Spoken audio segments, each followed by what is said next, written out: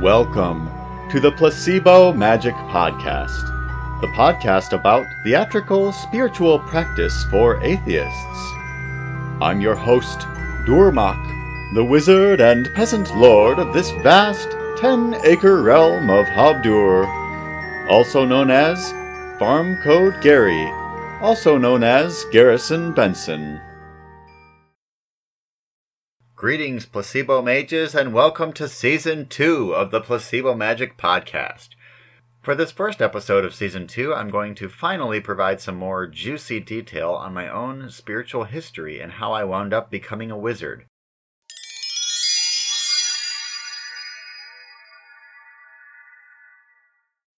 To begin with, I was born the third child of a third child of a third child, a pastor's son of a pastor's son.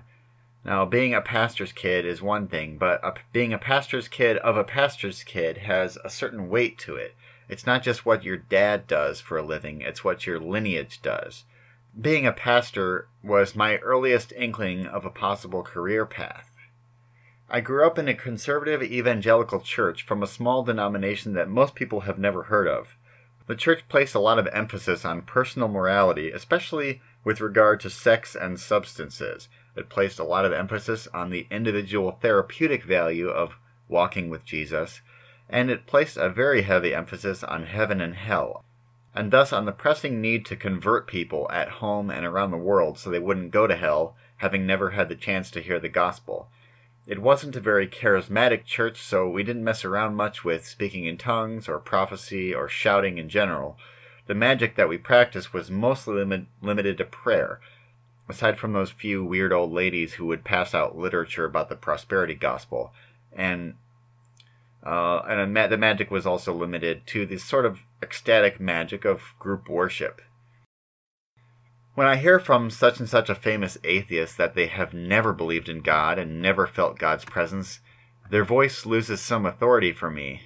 It's easy to be an atheist if you were never immersed as a child in energetic group worship or in intimate small group prayer. The reality is that when you're in these situations and you were brought up with these beliefs, God really does feel real. His presence is palpable, and from those intense group rituals, it spills over into your day-to-day life. Now, I suppose that coming from a kinder, gentler church, this constant divine presence looming over your shoulder might be comforting, but in a church dead set against sexuality and swearing and worldliness, this God, this conscious being that my brain was constantly simulating, became more and more harsh and judgmental as I came into sexual awareness, as I started watching The Simpsons and other sinful media, and as my peers at school got really into swearing and making jokes about sex and drugs. Basically, in Freudian terms, I came to identify my superego as being literally God, and my id as being literally Satan. After all, I'd learned that all temptation comes from Satan. I didn't realize at the time how damaging it was to identify one part of my biological hardware as pure, infallible good, and another part as pure evil.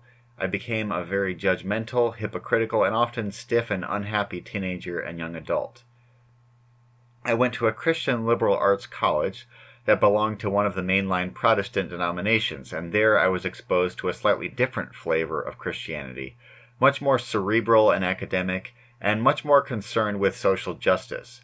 And in the course of growing into that slightly different tradition, gradually becoming sympathetic to more social causes, I finally started to question the religion of my parents and grandparents. Why didn't anybody in my childhood church seem to care about poverty or climate change? Why in church and youth group did I never learn the complex history of the Bible itself? Why did Earth's fossil records so strongly suggest a history of the evolution of species? Why would anybody be more offended by swear words or homosexuality or nudity than by genocide or poverty or ecosystem collapse? Why were so many of our so-called miracles so hard to distinguish from coincidence? Why had I never seen an obvious, honest-to-God miracle, and why had I only ever heard first-hand accounts of such miracles almost exclusively from narcissistic people?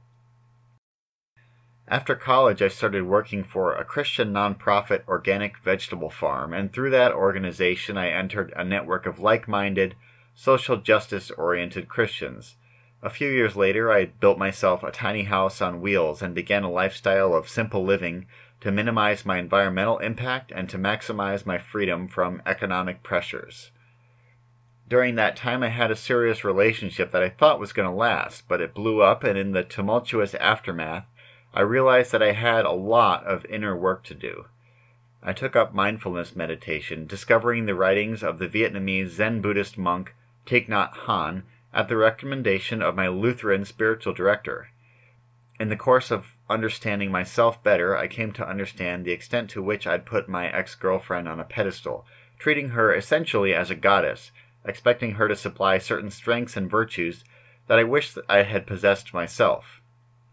Even as I realized this, I still wanted desperately to be with her, and I headed down a strange and winding path toward letting her go. I spent a lot of time fantasizing about her coming back to be with me, and gradually I realized that when these fantasies were at their most vividly imagined, the feelings and strengths that I had expected to receive when we were actually reunited were arriving at my doorstep simply because I'd imagined her presence. As I understand it now, I was in effect invoking a goddess or saint or ancestral spirit who had little to do with the real person and much more to do with an ideal that I felt existed outside of myself. I began to relate strongly to ghost stories, the stories of people who sensed the presence and power of their lost loved ones in strange and unexpected ways. Over time, I realized that I didn't need the real person at all to muster up the strength I received from invoking her memory, and that in fact the strength was coming not from her but from within myself. Slowly, by gaining more and more experience of my own strength and my own inner calm, I gained the confidence to accept that I didn't need the image of her at all either. What I had desired all along was not a human individual, but the archetypal goddess that I had glimpsed in many women, and it had been a mistake to try to gain access to that goddess strength through a relationship. I instead needed to cultivate it in myself, to cultivate my own personal relationship with the goddess.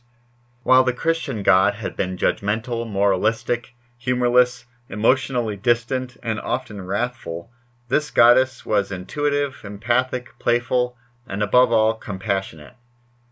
Experiencing the expanding benefits of mindfulness meditation, I wished that at some point in the past 20-odd years of Christian upbringing, I had learned any practice as helpful or as compassionate. All throughout my youth, I had learned that I was supposed to be gentle, chaste, self-controlled, compassionate, but I had never once learned how. I had been taught the do's and don'ts. I had been taught to judge myself harshly.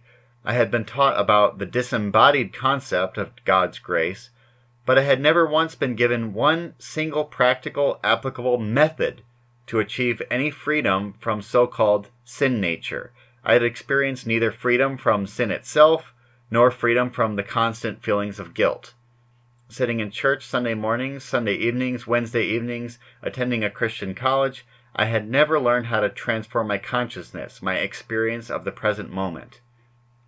Mindfulness practice helped me to detach from my tightly held beliefs and hold them at a distance, and gradually I saw how Christian mythology had damaged me and damaged the world that God supposedly loved, how the idea of man being made in the image of God, the culmination of creation, had supported environmental exploitation and collapse, how the celebrated stories of God miraculously genociding the peoples of the Promised Land so that his chosen ethnicity could colonize it had supported racism and genocide, how the millennia-long representation of God as male and the story of women as the afterthought of creation and the original sinner and temptress of man had supported sexism and oppressive patriarchy, and I saw how a real, measurable God had been entirely absent from my life and from the world.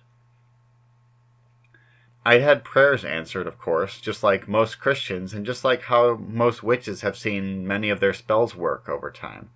Some prayers had been answered in powerful ways, but the only rhyme or reason I could discern across which prayers were answered and which prayers were ignored, outside of simple coincidence and fallacious logic, was this: only my prayers for virtue, in other words, psychological strength, had been answered consistently, and those prayers were answered consistently and powerfully in equal measure with how much I was earnestly willing and motivated and properly equipped to change myself. As I slowly lost my faith, I stopped going to church, but I stayed involved in my Christian organic farming community.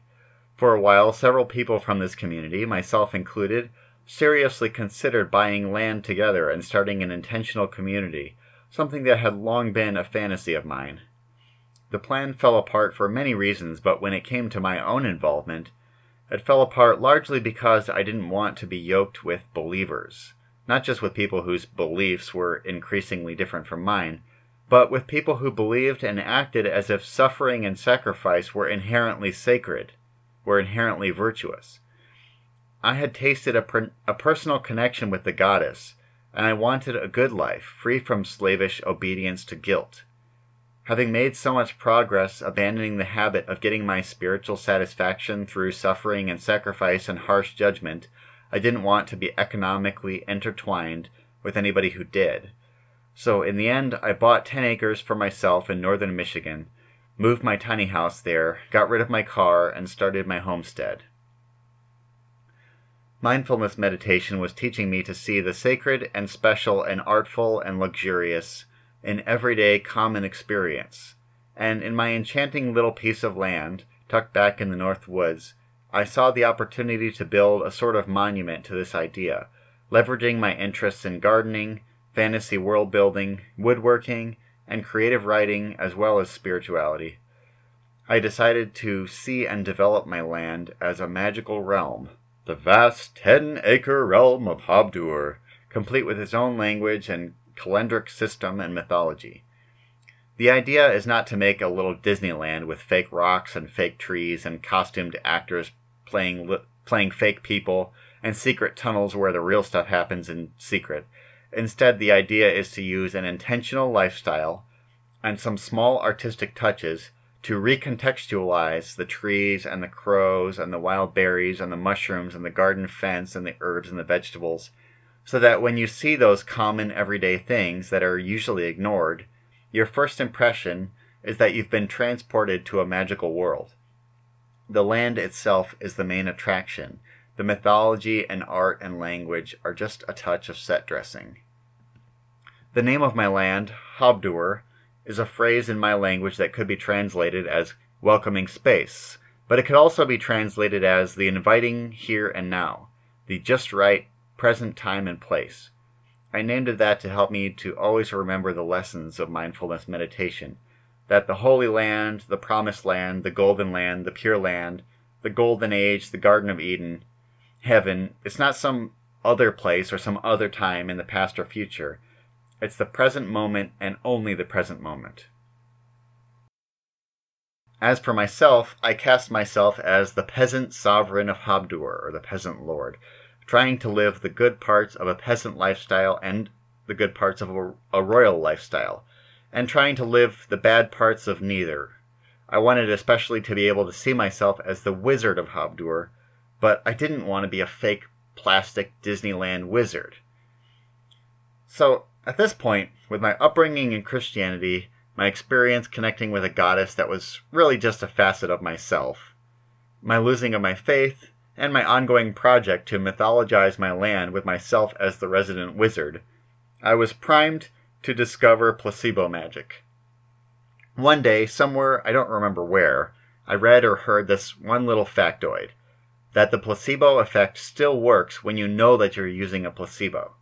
That was the key piece of information I needed to connect all these disparate ideas together into one unified worldview that made sense of the good and the bad of my Christian upbringing, that made sense of the good and the bad of religion and superstition in general throughout history. It was a scientific, atheistic perspective that didn't throw out the baby with the bathwater by denying the genuine wisdom contained in the world's religious and occult and mythological and pseudoscientific traditions. While most atheistic worldviews look down on religion as dumb and bad and evil, through a placebo magic lens I could acknowledge all the good that it had done for me, and all the bad, and I could approach other people's traditions curious and hungry for whatever wisdom and insight they might contain, even when I didn't agree with their cosmology or their politics or even their ideals. That little factoid that honest placebos still work launched me down the rabbit hole of placebo wizardry. I began experimenting with magical and spiritual practices like tarot reading, scrying, lucid dreaming, self-hypnosis, invocation, enchanting, and potion brewing. I began seeking out books and blogs and podcasts on psychology, mythology, and occultism.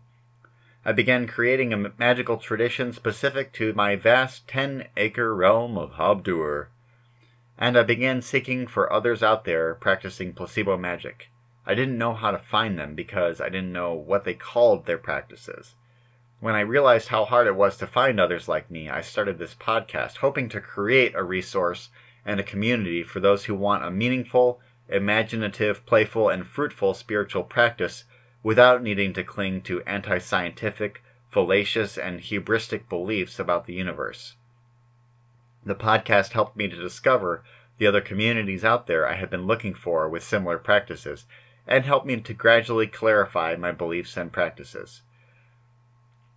So, that's the story in a nutshell. I left out some details, some highly relevant and formative episodes of my life I omitted to preserve my privacy, and some inspiring books or podcasts I left unacknowledged just for the sake of brevity and because they've either been discussed in past episodes or are bound to be discussed in the near future. But hopefully I was able to tell the story in a way that makes sense and feels complete. Just like how knowing an object's history makes the object more magical, I hope that knowing this story of my spiritual journey enhances the rest of the podcast for you. Now it's time for Bardic Verse. Today's poem is entitled Reunion. To greet you in our reunion, I'd been saving a moment over a slow cup of tea, but I gave it to the cooling evening before last. The footsteps I'd take when I saw you at the fence, kissing the ground with my toes, not wanting to disturb the moment, I gave to my neighbors, a couple of skittish ducks. I gave the plastic bag stretched full of root vegetables found under the snow I knew you would like to an acquaintance just before she became a friend. I had a certain half smile I'd hoped to show you, but the other morning when nothing was urgent, I gave it freely to a sunbeam sprawled across my bed beside me. Come soon, my love for you is becoming so hard to tell from daily care for my own heart and my cast iron skillet and the ducks and the dock plant and the bright moments arriving and gone and the scrap wood stacked so patiently between manifestations. Everywhere I see anew your loveliness, I give away something carried, and now when you arrive, do return, beloved, in time. My hands will be so empty.